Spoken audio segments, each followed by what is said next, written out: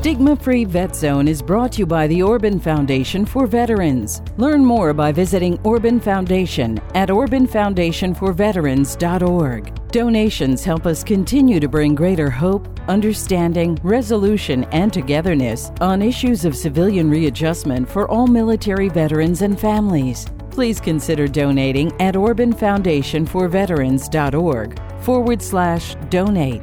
As a thank you, you'll receive a free copy of the book Sold Out, Conquering the Experiences of War by Michael Orban. Receive your free copy by donating at orbanfoundationforveterans.org/donate. And I felt, there ain't no way I'm talking about this or that. I needed a job. I had a wife. Oh, by the way, my son was born in Germany just before we left. So I had that 9 months for a duty in Germany, and boy, we took care of that real well. And anyway, put it this way, Bob, that was the start of me going into my bunker. Welcome to the Stigma-Free Vet Zone podcast. Our mission is to help veterans and their family members make the transition from the military to civilian life and culture. As best we can, we avoid stigmatizing names and terms. We feature conversations with those who have encountered unexpected reactions in their journey, including such things as nightmares, rage, and isolation. Veterans and family members in our segments share experiences that make them uniquely qualified to join the quest to identify, understand, and resolve these enormous life challenges. Thank you for choosing to make this journey with us. Here is today's segment. Hello, this is Bob Bach. Welcome to another conversation in the Stigma-Free Vet Zone. Our guest today is Joe Campbell. Joe lives in the Milwaukee suburb of Wauwatosa, Wisconsin. He's joining us today from his home. Joe served with the United States Army in Germany and in Vietnam. He has been active in veterans outreach and other efforts for decades. Joe, thanks so much for joining us today and for your willingness to share your story with us. Well, you're more than welcome, Bob, and I appreciate the opportunity to share. It's great to have you on board. Let's talk a little bit about your personal history, where you grew up, your life before the military, your family. Jump in wherever you like. Okay, well, we'll start out with June 5th, 1947 was the day I was born in Elmhurst, Illinois, and I was born to the John and Mary Campbell family, and I was the 8th out of 9 children. And we grew up starting in Lombard, Illinois, and my father died in 1954 with a heart attack, very young. We moved to St. Charles, Illinois, so my mother, who was a nurse, could be closer to the hospital where she worked at. So we grew up in St. Charles, Illinois for a pretty good time, and I went to grade school at St. Patrick's and went on to the seminary to study for the priesthood for 2 years, my freshman and sophomore year. I had one brother that was a priest and another brother studying, and I felt it might be my calling also. I went to the Missionaries of Sacred Heart in Geneva, Illinois, 2 years, and realized that this really was not my calling. I went to Marmion Military Academy for my junior and senior year in high school, not to my own liking, but my mother's insistence, because it was also a Catholic school. As it turns out, I did well there.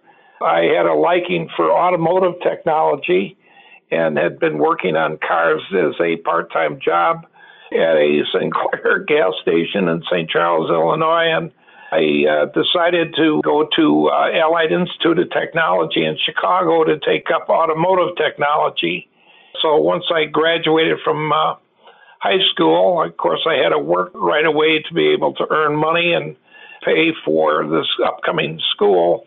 And I did a construction job for about 3 months, and then went to live in a small, I'll call it a dump. It was a very cheap hotel that allowed us to have 2-3 guys to a room, and it was only about a block and a half away from the school.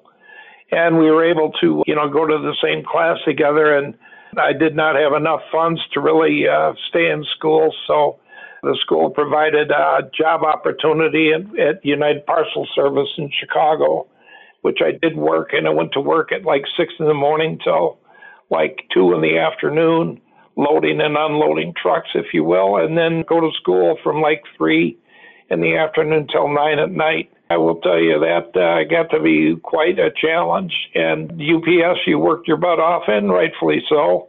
And school was not just pulling wrenches, it was getting into theory and all kinds of formulas and what have you about performance. And I really liked it a lot, but then the Vietnam War was picking up quite heavily on the news quite often. And I got thinking, if I graduate from this thing in a year or two, I'm going to probably get drafted right away. And so I just, out of curiosity, talked to a recruiter. I laugh only because you always got to trust the recruiter. He'll say and do anything to get you to sign the bottom line. Of course, I was too naive to know that. And he said, oh, they got wonderful programs. And he gave me one of the course outlines at Aberdeen Proving Ground, Maryland, that the Army would provide in about 18 weeks of training.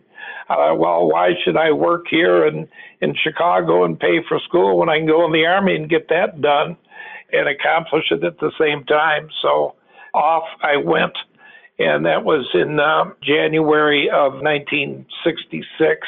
So you were looking at the possibility and actually a likelihood of being drafted, but instead you chose to enlist then in the Army. Is that right? Absolutely. And then instead of going the 2-year draft, which was the official time at that time in our life, if I enlisted for 3, you're right, Bob, 3 years gave me the guarantee that I would be able to go to that special automotive technology school that the Army provided.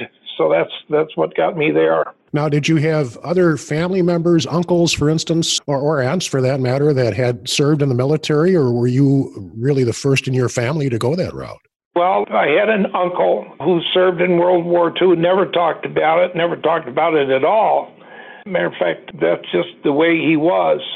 It didn't look to be like a problem. He just didn't want to talk about it. Then one of my older brothers went to the Air Force, and that was probably around 1963. And my mother was really struggling, from what I understand, to keep track of us boys or young boys, me and my younger brother. And so he left the Air Force and came home, and that was the only background. I think he only spent about 2.5 years in the Air Force, and I didn't see much of him. So that was my first really awakening. I mean, as I grew in life, I found out uncles and what have you, but we never discussed it till later in life. So you had some really legitimate expectations here from what the Army would provide to you in terms of a technical trade education and some future in that. How did that work out? Yeah, Bob, I tell you, that was absolutely correct. Matter of fact, one of the senior instructor, a gentleman by the name of Otto Kuhn, just a wonderful man who really took a liking to me and I to him. He was concerned about me dropping out of the school only after about 5 months, but he said that, by God, you get yourself taken care of, Joe, study hard in there, and when you come back, you're going to have a job here at helping me in the training department at Allied Institute of Technology. And I thought, wow. So I had that in my, if you will, my hip pocket, and I thought that was really wonderful that I would have a job. Never given thought about Vietnam at this point in time. Did you finish the trade course, the technical course with the Army before you deployed? Yes, they took care of it quite well, and it was kind of strange. I'm trying to think. When I got out of Aberdeen and we finished up, they called all the guys into an auditorium to get our assignments, as I recall, and figure out, where we're going to go. Nobody knew at that time. And so they would just call off your name. And when your name was called, you'd go stand under a blue plate, an orange plate, green plate, or what have you. But they would say, like, the 2 guys that I was very good friends with, DeFazio, blue plate, Vietnam, Clyde Lies, blue plate, Vietnam. And I'm sitting right next to these guys, Campbell, red plate, Germany, and Clyde, My good friend had just gotten married, and his wife was pregnant, and he is just devastated. And so I went up, which I had learned real quick. I went up to the first sergeant or whoever was in charge and said, "Why don't we just switch? Because we got the same skill, and I'll go to Vietnam and he can go to Germany." Well, you don't go talking to the first sergeant. He just tells you to get your ass back and line and shut up. And when you get to your assignment, you can have a request called a 1049 for a transfer. Now shut up and get in line. So bingo, here we are, Bob. So you were off to Germany.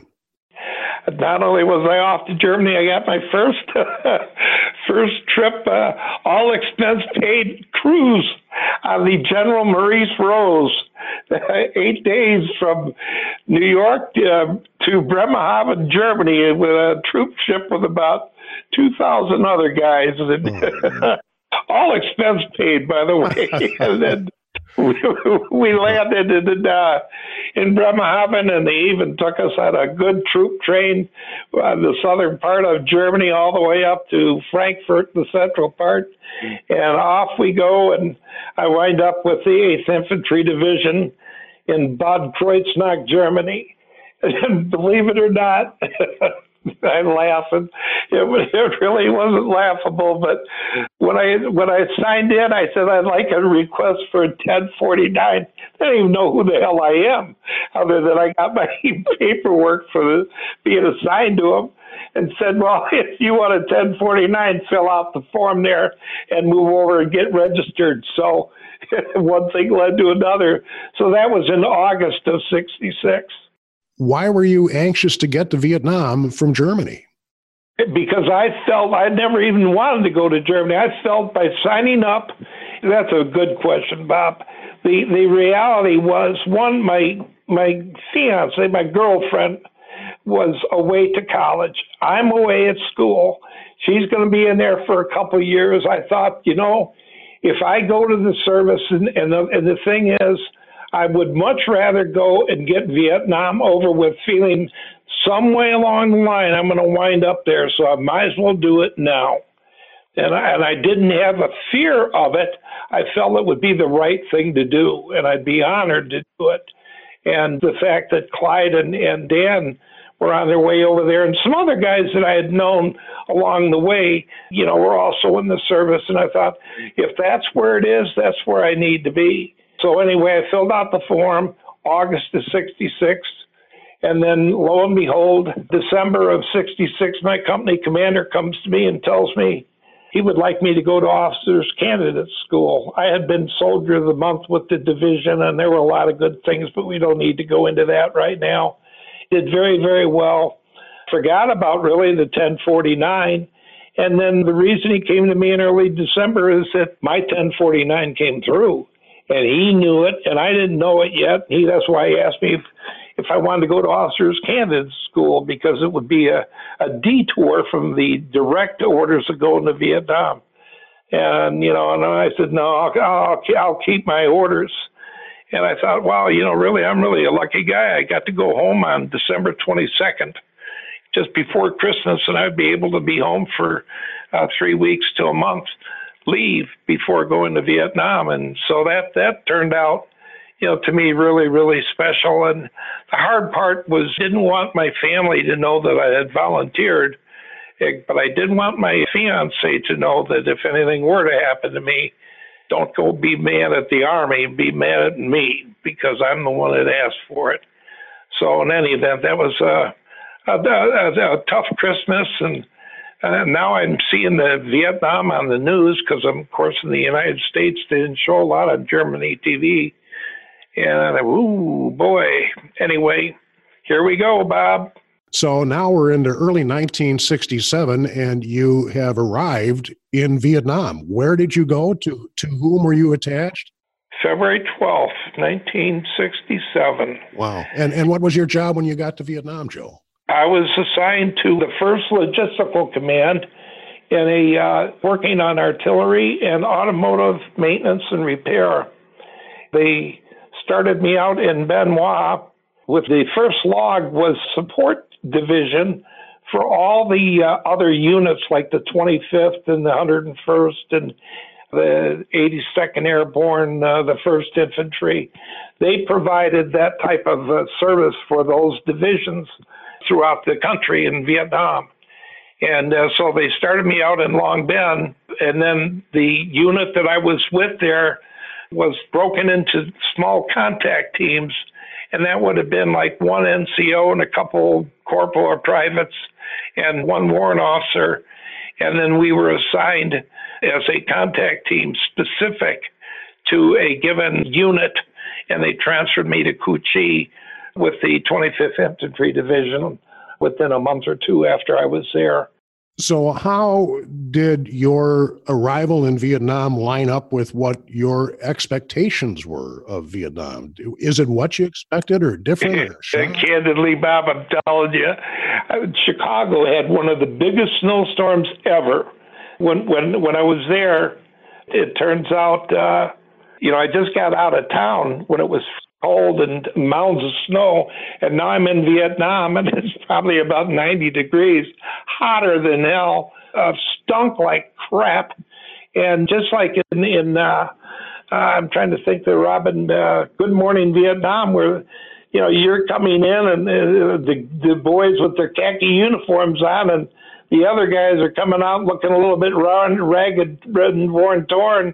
And it's like, oh, man, did I make a mistake? And I thought, this is a little bit more than but shut up, Joe. Tighten your boots.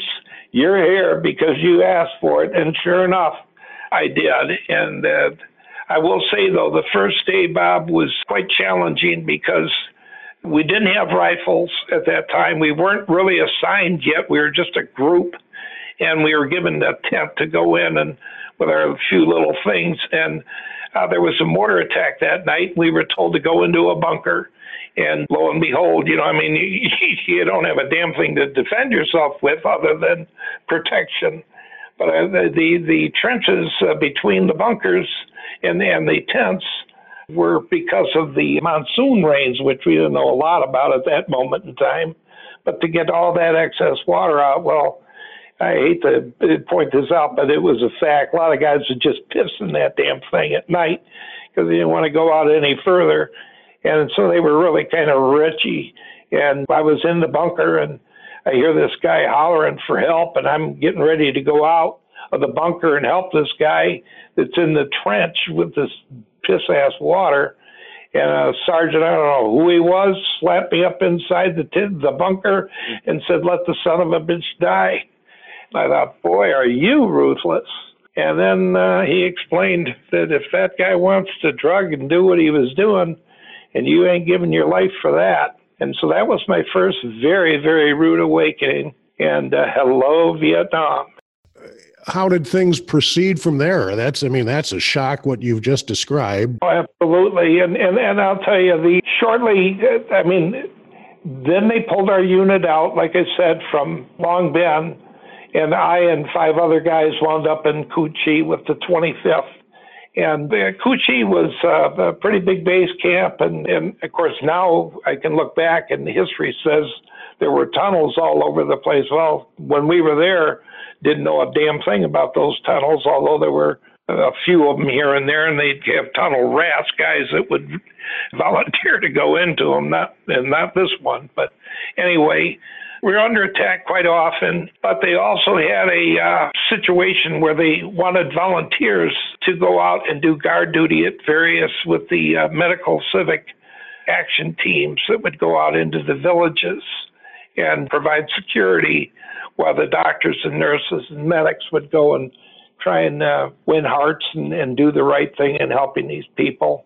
And I volunteered for that. And the reason I point that out, not for any accolades or anything like that, but one, it was certainly something that I felt good about doing.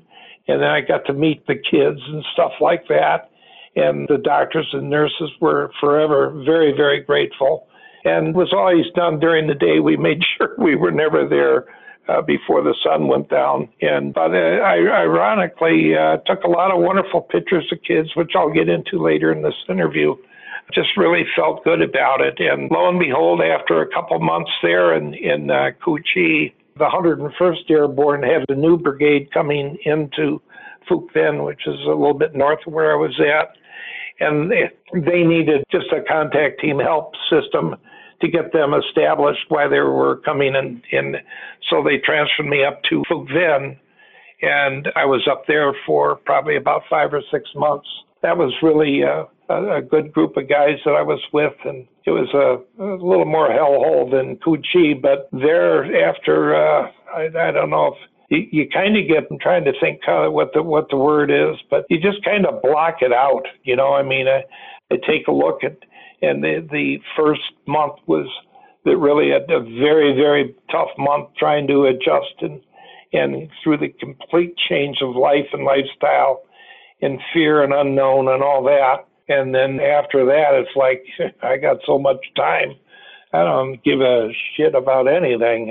Excuse the French, but I'm just going to do what I need to do and try and keep myself alive and help others also. So, I really, so what? So I'm in Phuc Vinh. But I got, again, a chance to be around some guys. We had probably a little bit better of a hut, not so much a tent, but actually a structure type thing, and that was nice. And we had a lot more freedom because we were not we were attached to the 101st, but we didn't have to do all the running and stuff that they did.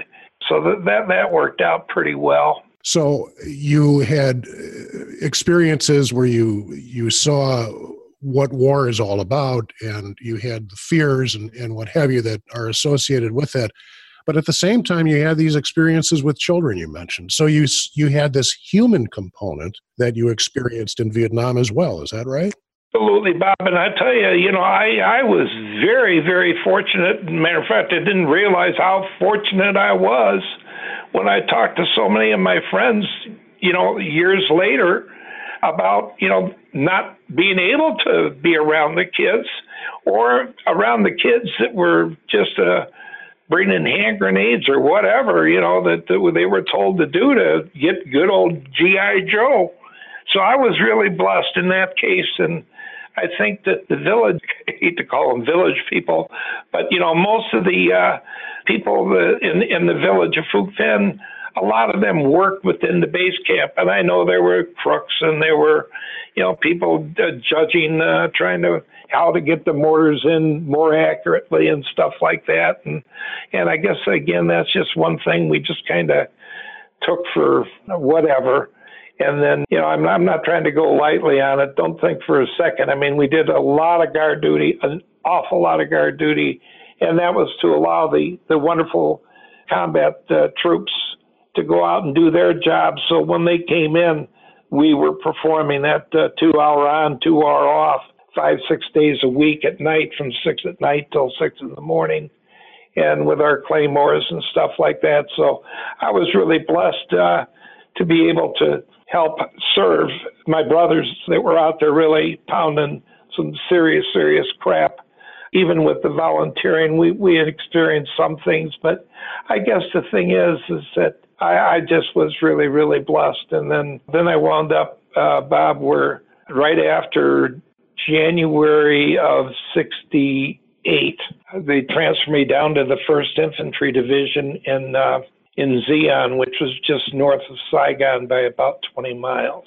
And I really don't know why, but as it turns out, I was due to go home on February 12th, 1968 was my rotation date. And you never forget that day. So I had, like 20 in a wake up, which was kind of our vernacular where you were a short timer. And so I had to throw that wake up in there. And as it turns out, January 31st, I was taking my warrant officer who was in charge of our contact team was going home and asked me if I would take him to Tan Son Nhut, Saigon, because he's going to go flying home. Well, to give you an idea of how the security was at that time, that was never a concern. I mean, we had to carry our rifles and flak vests and all that stuff, but it was pretty well secured and never really a thought given as far as a problem. And if there was, we would respond accordingly, but never really had that thought. And lo and behold, we're heading out at about 6 in the morning, and we got on this road to Highway 1 going into Saigon, which actually was a 4-lane good road. And I'll be a son of a gun right before Newport Bridge, which is the main bridge going into Saigon and the shipyards. And there were all kinds of Jeeps all over the place, and there was smoke coming up and bombs going off, and what the hell? And so we hit I just hit the brakes, and we dove in a ditch, not knowing what's going on, but it was chaos all over the place. Well, it turns out that was the start of the Tet offense of 1968, which was quite terrible. As it turns out, I asked, this is almost too good to be true, the guy that I landed next to as I jumped in the ditch, I asked him what the hell's going on, and he said, they're being attacked over here, they're, blah, blah, blah, this and that. And I said, well, I can see that. He said, where'd you come from? And I told him. He said, well, I'd get the hell out of here if it would appear to be clear going north. And that was First Sergeant Matos from basic training. Now, he didn't remember me, but I certainly remembered him. But in any event, after that, the warrant officer and I, we headed back to Zion, and I thought, well, we can try to go to Benoit, which was north of there, and he could fly out of there. Well, we got to within probably a mile and a half of Benoit Air Base, and the military police was out there waving us down, and we're the only ones on the road at the time in this Jeep. He says, get the hell out of here. They're having an attack, and where'd you come from? And then all right, we came from Z. You better get back. Well, anyway, that very quickly we got back. And there, Bob, I tell you, I kind of, that was January 31st, February 1st. And there's part of my tour that I really don't remember much. All I do remember is on February 7th that my company commander came to me and said, get your duffel bag, you're out of here, you're going home. And I thought, that can't be. I'm not due to go home till the 12th. Well, you're going, and we got 2 hours to get you to Benoit. I thought, well, this is fine by me. And I grabbed it and didn't get a chance to say goodbye to anybody. I'm gone. And I'm on that Freedom Bird, and you could hear it drop. I'm going to jump ahead here just a little bit, Joe, because we got quite a bit of ground to cover. Here, let me frame up this question. So you fly home, you arrive back in the United States. Can you summarize for me what it was like coming home? Was it what you expected, or was it different, or how was it? Now, it was one, I was really still in a case of shock getting out of Vietnam so quick. And then we landed in California, Fort Ord, I think it was. In any event, we had to go through a process to be discharged from there, even though I'm still in the Army. By the way, Christmas of 67, I received orders to go back to Germany. I had 9 months left when I got back. And so I got these orders that you're going back to Germany. That was in December before I left Vietnam. And I thought, holy cow. Anyway, as it turns out, when we went to the airport to get our flight to Chicago, nobody knew I was coming home from my family yet because they were expecting me on the 12th or 13th of February. But I called my sister and asked her if she would meet me in Chicago, and it was colder than shit at that time. Coming from the hot zone. Anyway, she picked me up, and I drove up to Minnesota, Winona, Minnesota, to pick up my fiance, and that was that was quite a surprise because she was at all-girl college at St. Teresa, and she did not know I was home yet. And I'm calling from a pay booth, and because I was just too shy. I had my uniform on. By the way, yes, I was harassed. You'd asked, harassed to beat hell at the airport about being a pig and a baby killer. And what the hell is this? And I wanted to, and there were other guys that just don't get in the fight. You'll be in trouble. What did we do? Anyway, I'm blowing off on that, and so as it turns out, I meet my fiance outside her dorm, and she gets in the car, and I just said, will you or won't you? Because I had written her a letter about me going to Germany in December, and I wanted to get married before I went. And so I just basically, will you or won't you? And she just like, oh, no. Anyway, we wound up, she said yes, and finished up her little classes that she had to take there, and we proceeded to make plans. And my brother was a part-time chaplain, the priest at Camp Pendleton. So I called him and asked him if he could come home for March 9th and marry us before I go to Germany. And once that was resolved, we were on our way. So when you finished with the tour, the second tour in Germany, now you're out of the Army, and what was life like then? Did you get together with old friends? Were you accepted by them? Were things different? Did you need to adjust? Can you summarize what was going on then? Yeah, it was very difficult, Bob. I would say that some of my friends were still in the Army, Marines or whatever. Some of my friends were really anti-war, and I'm watching TV. I don't understand what's going on. I don't understand why all this stuff against the Vietnam War. And I'm thinking, we grew up with Johnny Comes Marching Home, hurrah, hurrah. Everybody loved us, and boy, we ain't seeing none of this crap. And so I felt, I'm not even going to discuss it. And the very, very few people that I did, were people that were close to me, but I didn't want to talk about anything. First of all, I want to get married and I want to go to Germany. And it was surprising because I was one of the few guys that had served in Vietnam that was in Germany. Most of them had been in Germany or wherever, but had not done Vietnam yet. So it was a case really of not really talking a lot about it. And I wasn't worried about being called up to go back. But in any event, I would say that I was somewhat to myself, that I didn't want to talk about it. Did you feel like an outsider? Oh, totally. Totally. Because of all the protests and stuff, again, I did not realize in the year that I was there how bad and the shootings in Kent State and all this stuff starting to show on TV. And, the protests and guys and gals that I knew, it was pathetic. And I felt, there ain't no way I'm talking about this or that. I needed a job. I had a wife. Oh, by the way, my son was born in Germany just before we left. So I had that 9 months for a duty in Germany, and boy, we took care of that real well. And anyway, put it this way, Bob, that was the start of me going into my bunker, and I didn't realize it till later in life. We're visiting with Joe Campbell, who served in both Germany and Vietnam with the United States Army. And Joe, you've given us a vivid description of your service experiences, not the least of which just a moment ago, talking about going into your bunker. Is that where you hid your feelings? Is that what you're talking about?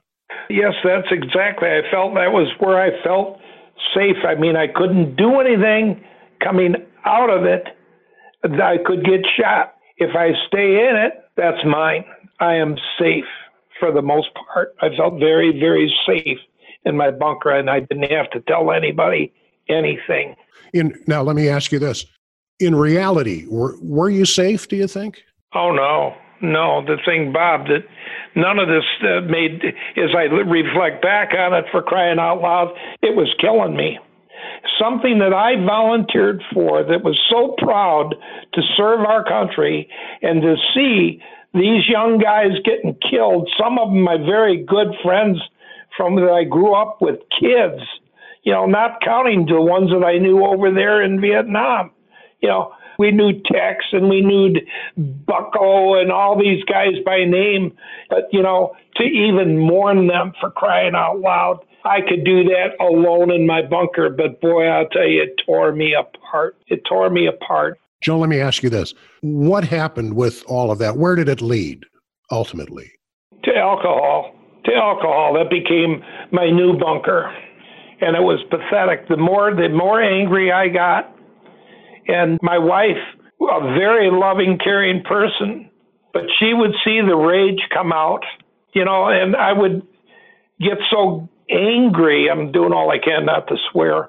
I'd get so angry at watching the news, and I was just disgusted. And my younger brother went to Vietnam 2 years after I did. And then when he got out, being the fact that he had no place to live anymore, Mom gave up the house. And so I said he could live with me. He was just nothing but a druggie at that point, and I just hated that. And kicked him out of my house. And, my patience level, my understanding level, my forgiveness level, all that, the hell with it. If you knew where I was at and saw what I saw, you'd drink too, so leave me alone. Ultimately, you sobered up, and you have been sober for many years. My question is, you have spent decades in outreach to other veterans that have had struggles and really some difficult life issues. When did that outreach begin, and what motivated you to do that? Well, Bob, that's and I'll try and make it short, but it wasn't short at all. 29 years of marriage to a wonderful woman who raised 5 of our beautiful children, had finally said she had enough of my drinking. And I kept telling her, if you knew what I knew, which I just said earlier, you'd leave me. And Joe, you're not going to get help. I don't need help. You need help. Everybody else's fault, not mine. Leave me alone. Well, guess what? Here comes the papers from the judge or whatever that I'm being divorce papers and with a restraining order. And oh man, I was absolutely livid. I do all I can not to swear in this our talk.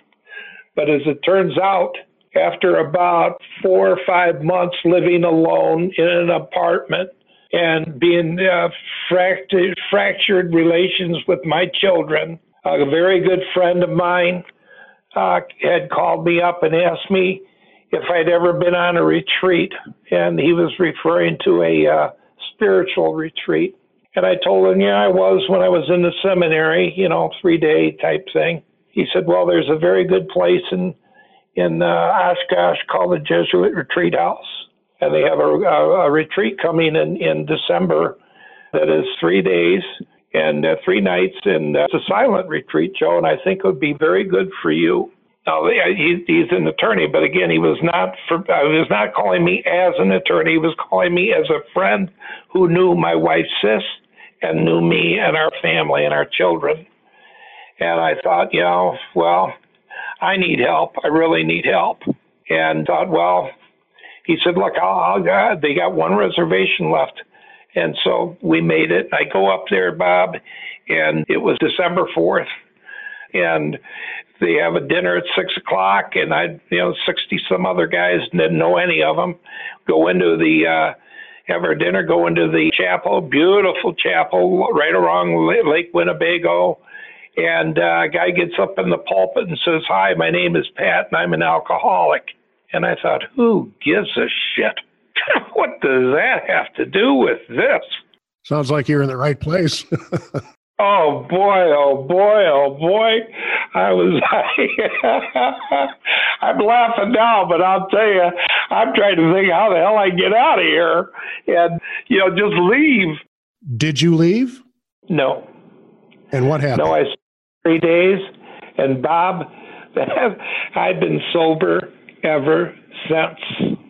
And when I left that retreat on that Sunday afternoon from a Thursday night when I left on a Sunday afternoon, I called my daughter and said to meet me at my apartment and pick up my booze because I'm an alcoholic and I'm not going to pour it down the sink. It costs too much money. I tell you, that's the truth. And as it turns out, man, I'm sitting on my hands and knees. What am I going to do? I'm losing my best friend, my bunker, if you will. It's gone. And one of the retreatants from Milwaukee, wonderful man, called me and said, "Hey, I'd like to take you to a meeting." And I think, I don't need any more meetings. And he convinced me. I went and been going ever since. And that's where the turnaround came in, is all of a sudden good old Joe, who doesn't have any problems and everybody else is his problem, is saying, wait a minute here, I need help. And thank God, I just take a look. There was one part in AA that I still, to this very day, never ever forget and remind myself, acceptance is the answer to all my problems today. When I blame some person, place, thing, or situation, some fact of my life that, and blame them, I ain't going to see nothing. And as it turns out, Bob, I met some of the finest people. I couldn't believe them telling their stories. Why would they tell this in front of other people? And then saying, we have a unity and a bonding here and a respect. And boy, all of a sudden I started getting out of myself. And that's when I started realizing the more you get out of yourself, the more you get out of yourself. And by God, that started me on the journey. Let me ask you a couple of things here. You owned your own business for many, many years, right, now run by one of your sons. And you went out of your way to hire veterans, many of, or at least some of whom, were struggling, as you were. Was that part of your outreach that stemmed from your awakening that came from AA? Well, Bob, the thing that led me to, I had nothing to do with veterans up to that point. Nothing. And I never went to any veteran organizations or nothing. And when I started going to the VA they had an AA meeting there just like anywhere else, but I read it in their Where and When book, and I went over there and I thought, holy cow, I like this group. There are a bunch of vets here, and I'm listening to them, and I'm thinking, holy cow, that's what started the outreach. And then I found out I was the one rare guy that came from the outside, meaning not part of an in-treatment program. And I would go every week, every Sunday, and every Wednesday at the VA. And I started realizing these guys, man, they really like me, and I really love their honesty and see how they're struggling and say, by God, if there's anything I can do to help them. And some of them are really first-class people, and I'd hire them part-time or have them help out on a special project. And they loved it, and I loved it. Some went back, some didn't. But I just found what a gift that has been given me. And for these people to like me, and respect me and saying, wait a minute here, I didn't earn this. This is the greatest gift of all. So that's what and it progressed, Bob, obviously for 20 some plus years, every Sunday, and saying, boy, that helped me more than it helped them. This gift of sobriety that you describe, how did that help you with those memories of Vietnam that were welded onto you for those years you spent in your bunker? Well, I'll tell you, I would just briefly share when the traveling wall, and I'm in sobriety now, I'm getting counseling at the VA, and the traveling wall, it was going to Waukesha. And I was getting semi-involved with our local Vietnam Vets chapter here in Milwaukee. And they wanted a representative from our chapter to go to Waukesha to help out with the wall. And boy, that was the last place I wanted to go because I did not want to go back to Vietnam, if you understand what I'm trying to say. No way. I had enough with my nightmares. I had enough of the crap that I saw and read about. I don't want to talk about Vietnam. And this was early on now, by the way, shortly after the recovery started. But I went to the wall there, and I brought guys from the VA while I sat in the parking lot where we were to perform security while people took the bus to visit the wall. I had them go to the wall on the bus. I stayed in the parking lot, and I didn't go to the wall. till the last day. And it rained, and nobody's there. I'm there, and I go up to the wall by myself, and that's where it happened. And I came and saw it rained, and I was the only one there. There were security, but they were in their Jeep. And that started the journey about, I can see my friend Paul, and I can see my friend Tom, and I can see all my friends. And and it's like, wow, it tore me up the right way. So this was a moment of peace, it sounds like, of reconciliation. It was the start where I could actually look at that wall and start the process when I felt so bad for them and their loved ones and what they were going through. But I started to take a look, what can I do? And Bob, there was one gal who came up, I didn't know it, it was raining, and taps me on the shoulder. And I'm right by the middle of the wall, and she said, "You're a Vietnam vet." I had nothing that said that, no hat, jacket, or nothing. I said, "Yes, I am, ma'am." And she points down to a picture and a flower, and that's her husband. And he was killed like in 2 weeks after he was there. He was with the 25th Infantry Division in Cu Chi. No, Lord, don't take me there. And I'll make it quick. And I just said, well, when was he there? He was killed in 69. I said, I left in 68, and I'm very sorry, ma'am. And she said, well, he was a point guard, and why would they take a guy with least experience and put him at the point? I said, ma'am, you could have the best experience. Anyway, that caught me, and I thought, oh, Lord, why do you put this in my life now? I gave her a beautiful hug and told her how sorry I was, and that, by God, he was not selected, he was not used. He was a good man. Anyway, that started it all. And that was the process, I think. When I go to the PTSD group, I participated in with Dr. Bernstein at the VA, and I just basically listened to these guys. And all of a sudden I felt, Joe, you're not alone anymore. You're not alone. There's a brotherhood there that wants you, and you want them. And that's what started it, Bob, and still does. I'm going to start to wrap things up here, Joe, with the minutes we have left, about 3-4 minutes to go. So let me send a couple of questions your way. Are you surprised by the course that your life has followed, given the depth of the experiences you've had in Vietnam and on through recovery and on through your outreach to other veterans? Does that surprise you sometimes?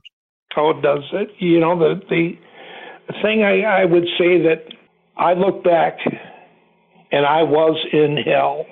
And the beauty of recognizing that is when I started getting out and got out, I didn't want to ever go back there. And I now understood how people wind up in hell for no reason of their own, maybe not being able to get the help that they needed or the support that they needed or the love, the hug, the smile. I understand. I'm with you. The listening. All this came. Am I surprised? You better believe it.